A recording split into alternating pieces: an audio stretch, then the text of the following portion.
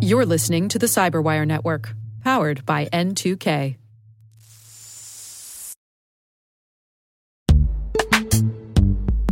And now a word from our sponsor, Netskope. Netskope is a worldwide leader in SASE and Zero Trust. Its unified platform, Netskope One, provides optimized access and Zero Trust security for people, devices, and data anywhere they go, helping customers reduce risk, accelerate performance, and get unrivaled visibility into any cloud, web, and private application activity. To learn more about how Netskope helps customers be ready for anything on their SASE journey, visit netskope.com.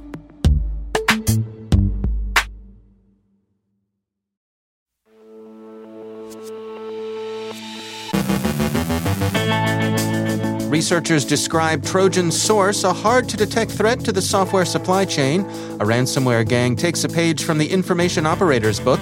From double extortion to triple extortion, as other ransomware gangs add distributed denial of service to encryption and doxing. Criminals are now hacking on material, non-public information, the FBI warns. Joe Kerrigan looks at multi-factor adoption at Twitter. Our guest is Steve Reagan from Akamai on API security. And criminals hit healthcare providers in Newfoundland.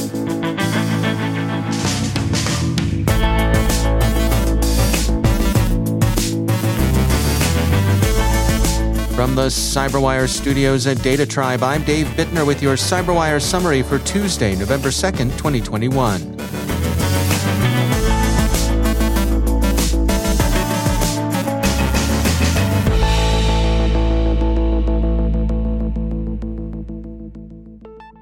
Researchers from the University of Cambridge have described a new attack method they're calling Trojan Source. The method abuses Unicode. The researchers explain, quote, rather than inserting logical bugs, adversaries can attack the encoding of source code files to inject vulnerabilities. These adversarial encodings produce no visual artifacts, end quote.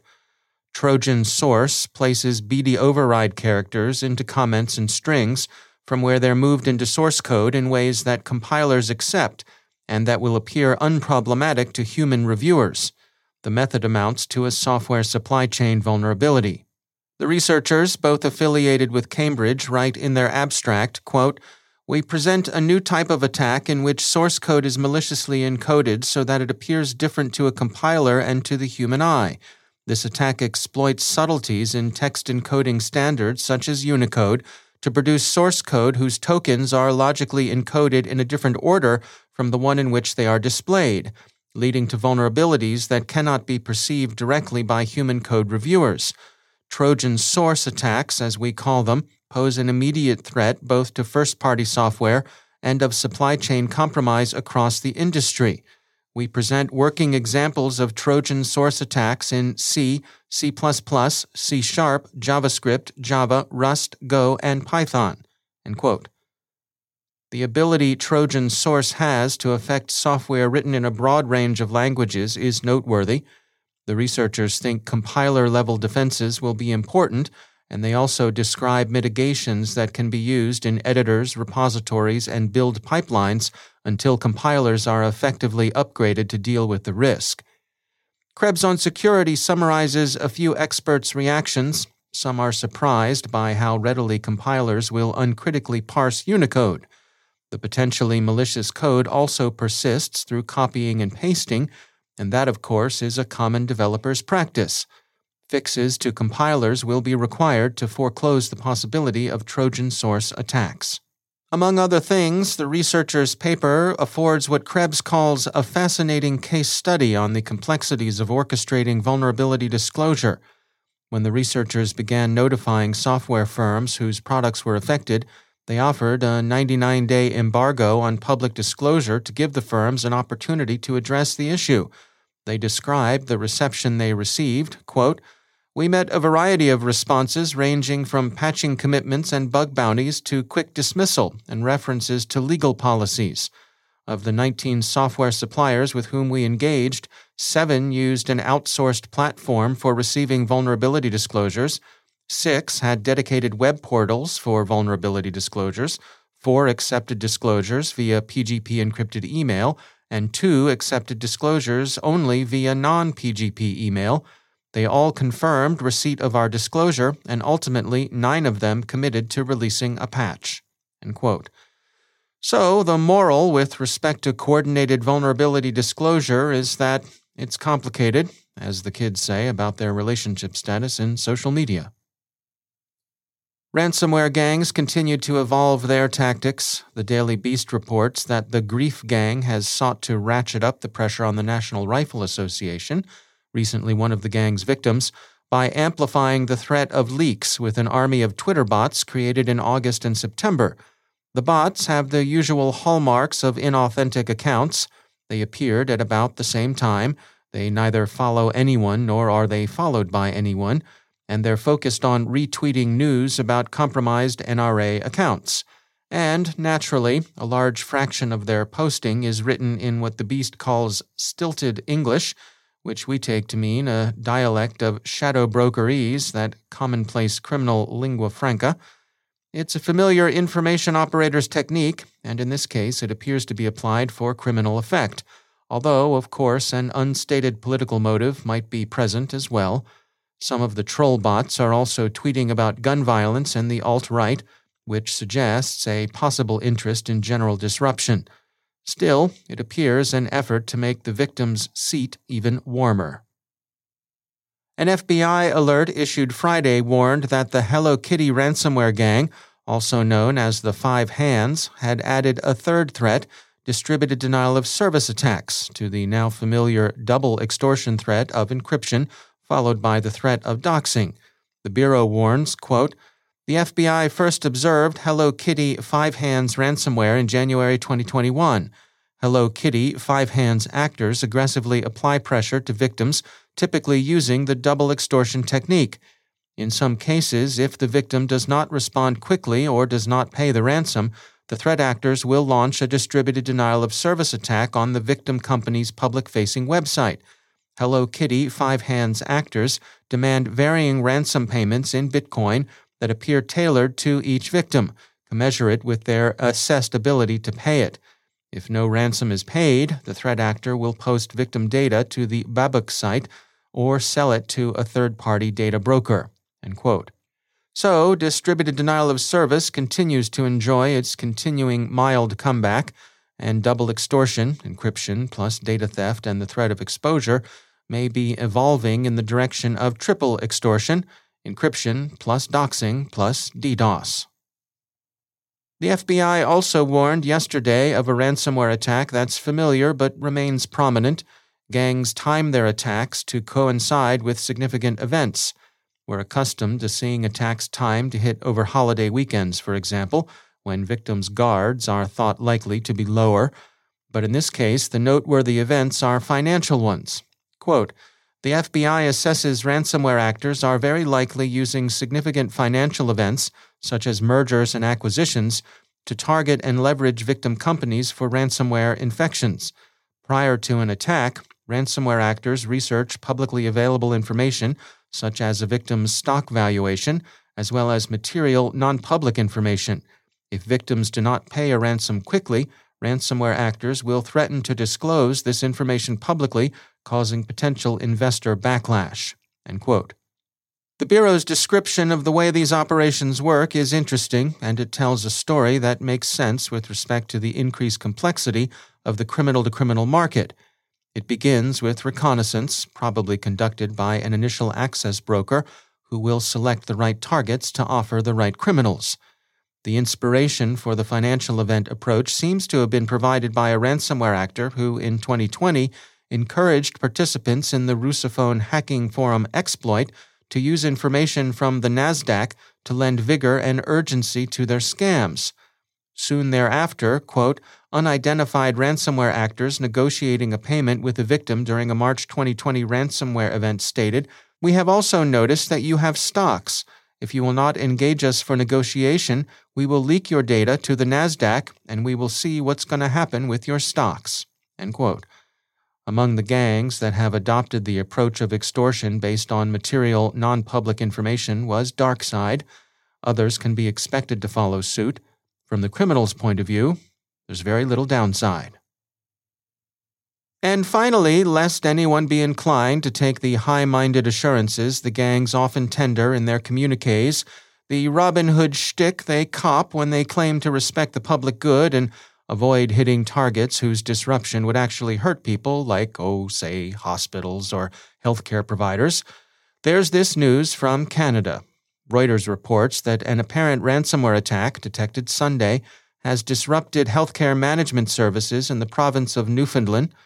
The incident has forced cancellation of some appointments, and the Niagara Falls Review says that healthcare providers in the province have temporarily reverted to paper records. The effects seem more inconvenient than deadly, but still, it's worth bearing in mind the next time a gang talks about how they carefully distinguish legitimate from illegitimate targets. Phooey. These aren't targeteers interested in following the rules of war.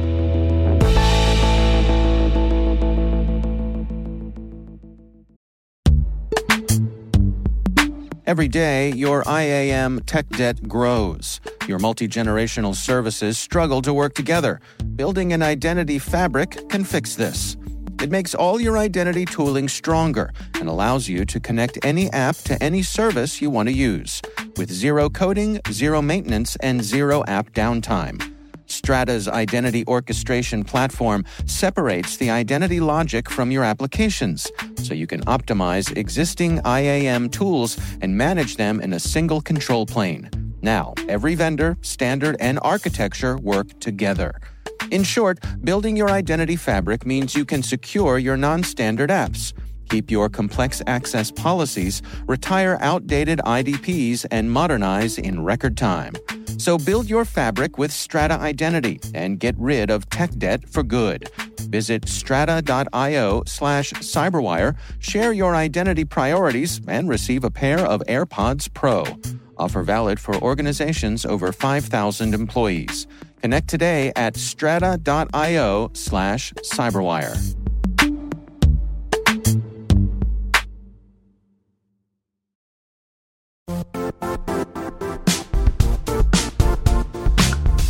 The IT world used to be simpler.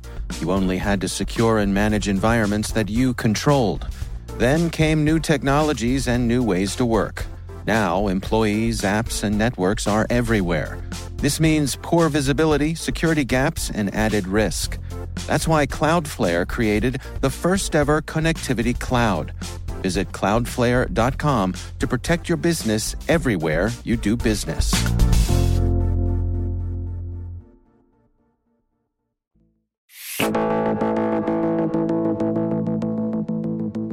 Security firm Akamai recently released the latest version of their State of the Internet report, with this round focusing on the security of APIs. Steve Reagan is a security researcher at Akamai, and he joins us with highlights from the report. Over the last 10 to 15 years, we've gotten really good at strengthening application development, SDLCs, and things like this. But when you look at modern web applications and compare them to like API-focused applications, you see that the API stuff is sort of not regressing, but they're experiencing the same growing pains that web applications did years ago. It's like history repeating itself. And that became very clear when you looked at like the Spring Boot applications that we examined in the report.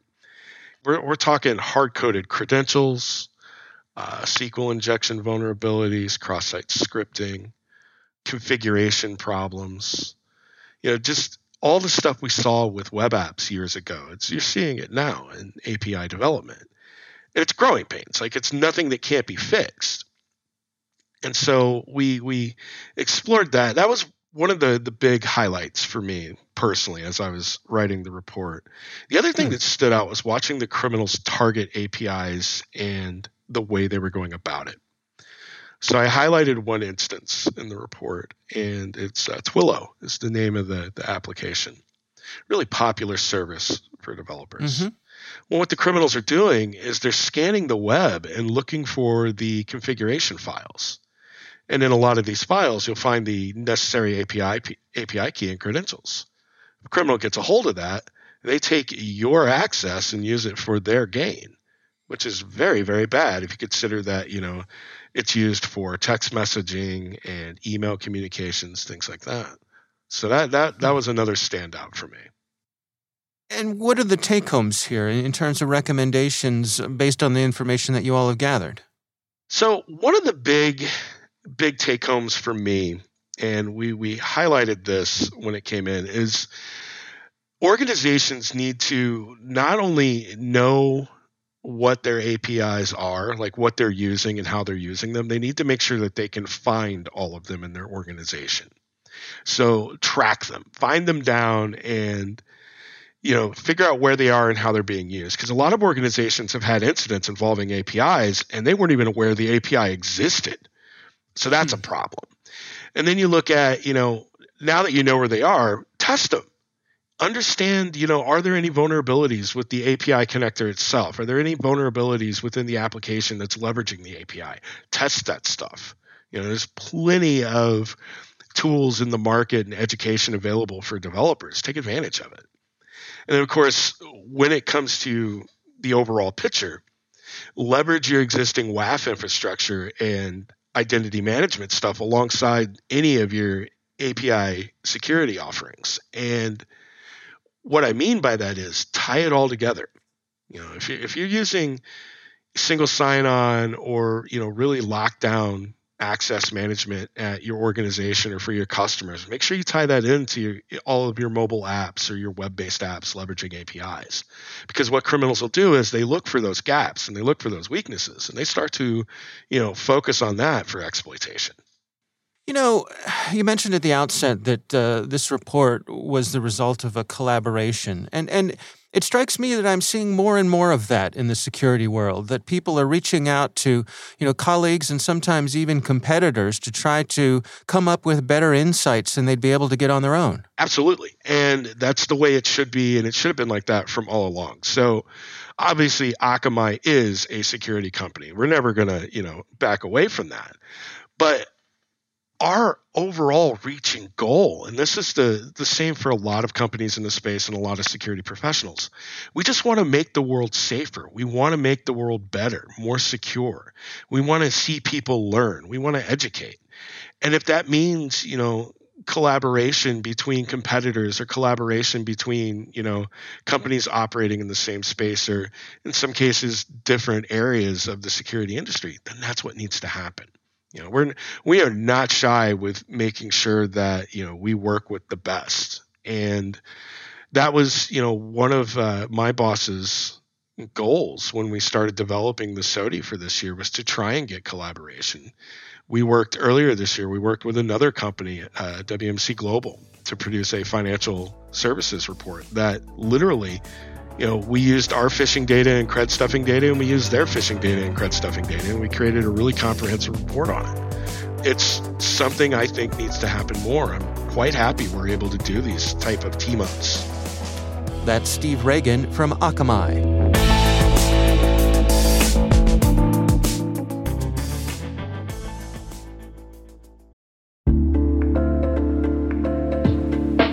Are lengthy security reviews pulling attention away from your security program? With the largest network of trust centers, Vanta can help you streamline security reviews to win customer trust, save time, and close deals fast. Proactively demonstrate security by showcasing key resources like your SOC 2 or ISO 27001 and provide real-time evidence for passing controls. And when a security questionnaire is required, Vanta takes the first pass for you. Visit vanta.com/cyber to take a self-serve tour.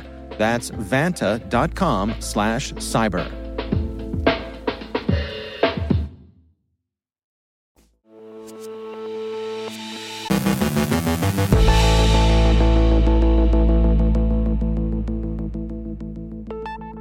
And joining me once again is Joe Kerrigan. He's from the Johns Hopkins University Information Security Institute and also my co-host over on the Hacking Humans podcast. Hello, Joe. Hi, Dave.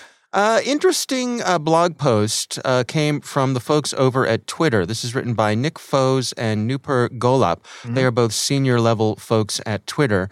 And this is right up our alley for stuff we cover over on Hacking Humans. It's titled, How We Rolled Out Security Keys at Twitter. Really interesting insights behind the scenes of what they did here, Joe. Can you share some of the details with us? Yeah, a couple things. Number one, they're letting users use security keys, multiple security keys now. Right. Which is good because when I tell people to adopt a security key like a Yubico or a YubiKey or a Google Titan or whatever it is, they all use the same algorithm. It's an open algorithm from or architecture actually from the FIDO network or FIDO Alliance rather. And I tell people buy 2 of these things in case you lose or damage one of them, right? Because that way you'd be locked out of your Twitter account, and getting support from Twitter for this, I imagine, would be like screaming into the void. You'd never hear back. So use 2. And they're letting you do that now at Twitter. But interesting about this blog post, they talk more about the rollout of these keys internally. Because last year, you remember the Twitter hack that happened last year. Yeah. The reason that was possible was because the attacker socially engineered one of their internal people to give up a multi-factor authentication code that was sent via SMS. Right. Right? Mm-hmm. And even if you were using a different kind of code, like the time-based codes, these numbers on the apps that we have, like Google Authenticator or Microsoft Authenticator or whatever, that's still susceptible to being asked for. Right. Somebody can call you and ask for it, and people could give it up. So we say SMS is the least secure, and if it's the only one you have, the only option you have, you should still use it. Yeah. Don't disregard it because it's not as secure as anything else. Way better than nothing. It's way better than nothing. Right. But it's a lot worse than using a security key. Yeah. Right? And Twitter has this great blog post about their process of rolling these things out internally so this doesn't happen. They selected YubiKey 5s, the NFC and the 5C NFC, which are both USB and near-field communication. So you can use them on your computer or you can use them on your phones if you have NFC on your phones, which most phones have. Yeah. So the majority of this blog post talks about how they did this, what their process was for doing this. First, they selected a model and they went with the Yubico, the YubiKeys. Then they actually had to go and buy these devices, and they had to buy 5,500 of them. Right. And some sales agent at Yubico had a good day that day. Actually, I'm sorry, they didn't have to buy. They had to buy them for 5,500 users, and they bought 2 of them for each user. Right. Okay. So they sold 11,000 of these things. Wow. And then Yubico helped them with shipping. Yeah. Then they added the security key to the internal support systems so that people could register their keys. And then they let people register their keys, and then eventually they flipped the switch so that you would no longer be able to use the old SMS means of authenticating. Right. And I think it's also worth emphasizing here that they switched to these keys and only these keys for internal use. You could no longer use the legacy types of multi-factor. If you're a Twitter employee now, you have to use a YubiKey. Right. Which is great, I think. Yeah. They will never have an attack that happened the same way it did last time again. That will never happen to them because there is no way to call somebody and ask for a code out of this thing. It just doesn't work that way. Right. The next attack is going to have to be different of some kind if it's going to be successful. Yeah. They did have some great lessons learned here. Anticipate global shipping challenges was one of the things. Yeah. So make sure that you have that in your plan.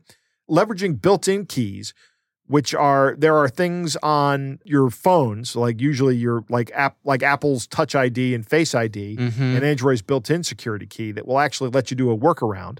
I've actually disabled password authentication on my Microsoft account. I use the Microsoft Authenticator app now on my phone to authenticate into my Microsoft account. However, I think that is also susceptible to social engineering attacks as well. Somebody could just call me up and say, "Hey, Joe, go ahead and push that button. I'm about to log in." And I mean, it would obviously require a whole lot of subterfuge, but it still works. Another thing they say is track enrollment. Right, the last thing you want to do is flip that switch and lock out maybe half of your employees. Right. So track enrollment, encourage enrollment, and anticipate support needs, of course. And this is interesting. I found this is the last thing they talk about under lessons learned, encourage wider use. They actually made it clear to the employees that these YubiKeys were theirs to keep. So essentially they're giving people 2 YubiKeys and they're saying, use these and use them everywhere. And this is fine because once these people leave, Twitter can invalidate the keys. and secure the login, there's not a security risk here as long as they properly maintain the login credentials, right? Right. Which is part of any exit process for employees that exists regardless. But it's great that they're just giving them to people and saying, use these everywhere. Mm-hmm. And you're going to have to become accustomed to using it at your job. And once you're accustomed to using it at your job, you understand the workflow. Mm-hmm. You're off to the races. Right. And if somebody has it in hand as they're signing up for new things, I think it's more likely for them to check and say, oh, can I use this hardware key instead of, or instead of nothing at all, or whatever. So just have that convenience of putting those out into the world seems like a good thing. Agreed. Yeah.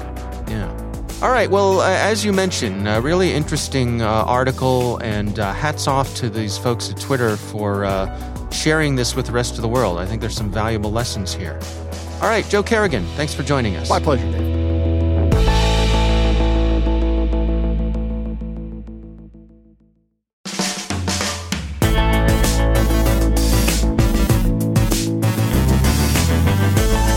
And that's the Cyberwire. For links to all of today's stories, check out our daily briefing at thecyberwire.com. The Cyberwire podcast is proudly produced in Maryland out of the startup studios of Data Tribe, where they're co-building the next generation of cybersecurity teams and technologies.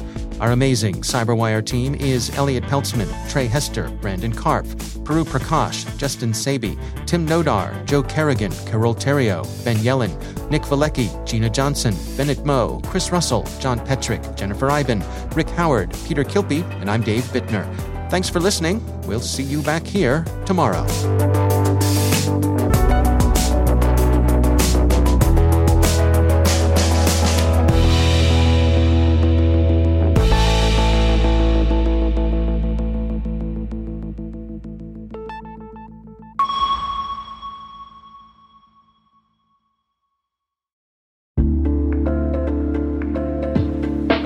Hey all, Rick here. At N2K Cyberwire, we're dedicated to continuously improving the quality of the news and commentary on our network.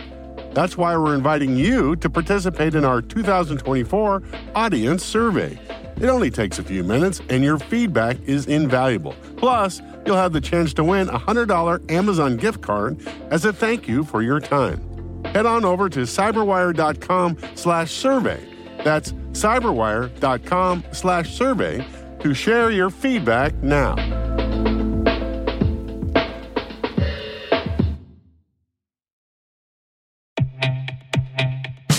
And now a word from our sponsor, SpyCloud, the leader in operationalizing cybercrime analytics. Traditional threat intelligence is a thing of the past. Cyber criminals are stealing vast amounts of credentials, session cookies, and financial data every day, and it's hard to keep up. SpyCloud is the trusted partner businesses turn to fully understand their darknet exposure risk and neutralize threats before it's too late. SpyCloud alerts your organization as soon as an employee or customer's data appears on the darknet, so you can act faster than bad actors to prevent cyber attacks like ransomware, session hijacking, account takeover, and online fraud. With insights from the industry's largest repository of recaptured data, protect the digital identities and systems most important to your business. Get your free corporate darknet exposure report at spycloud.com/cyberwire and see what information criminals have in their hands today. That's spycloud.com/cyberwire.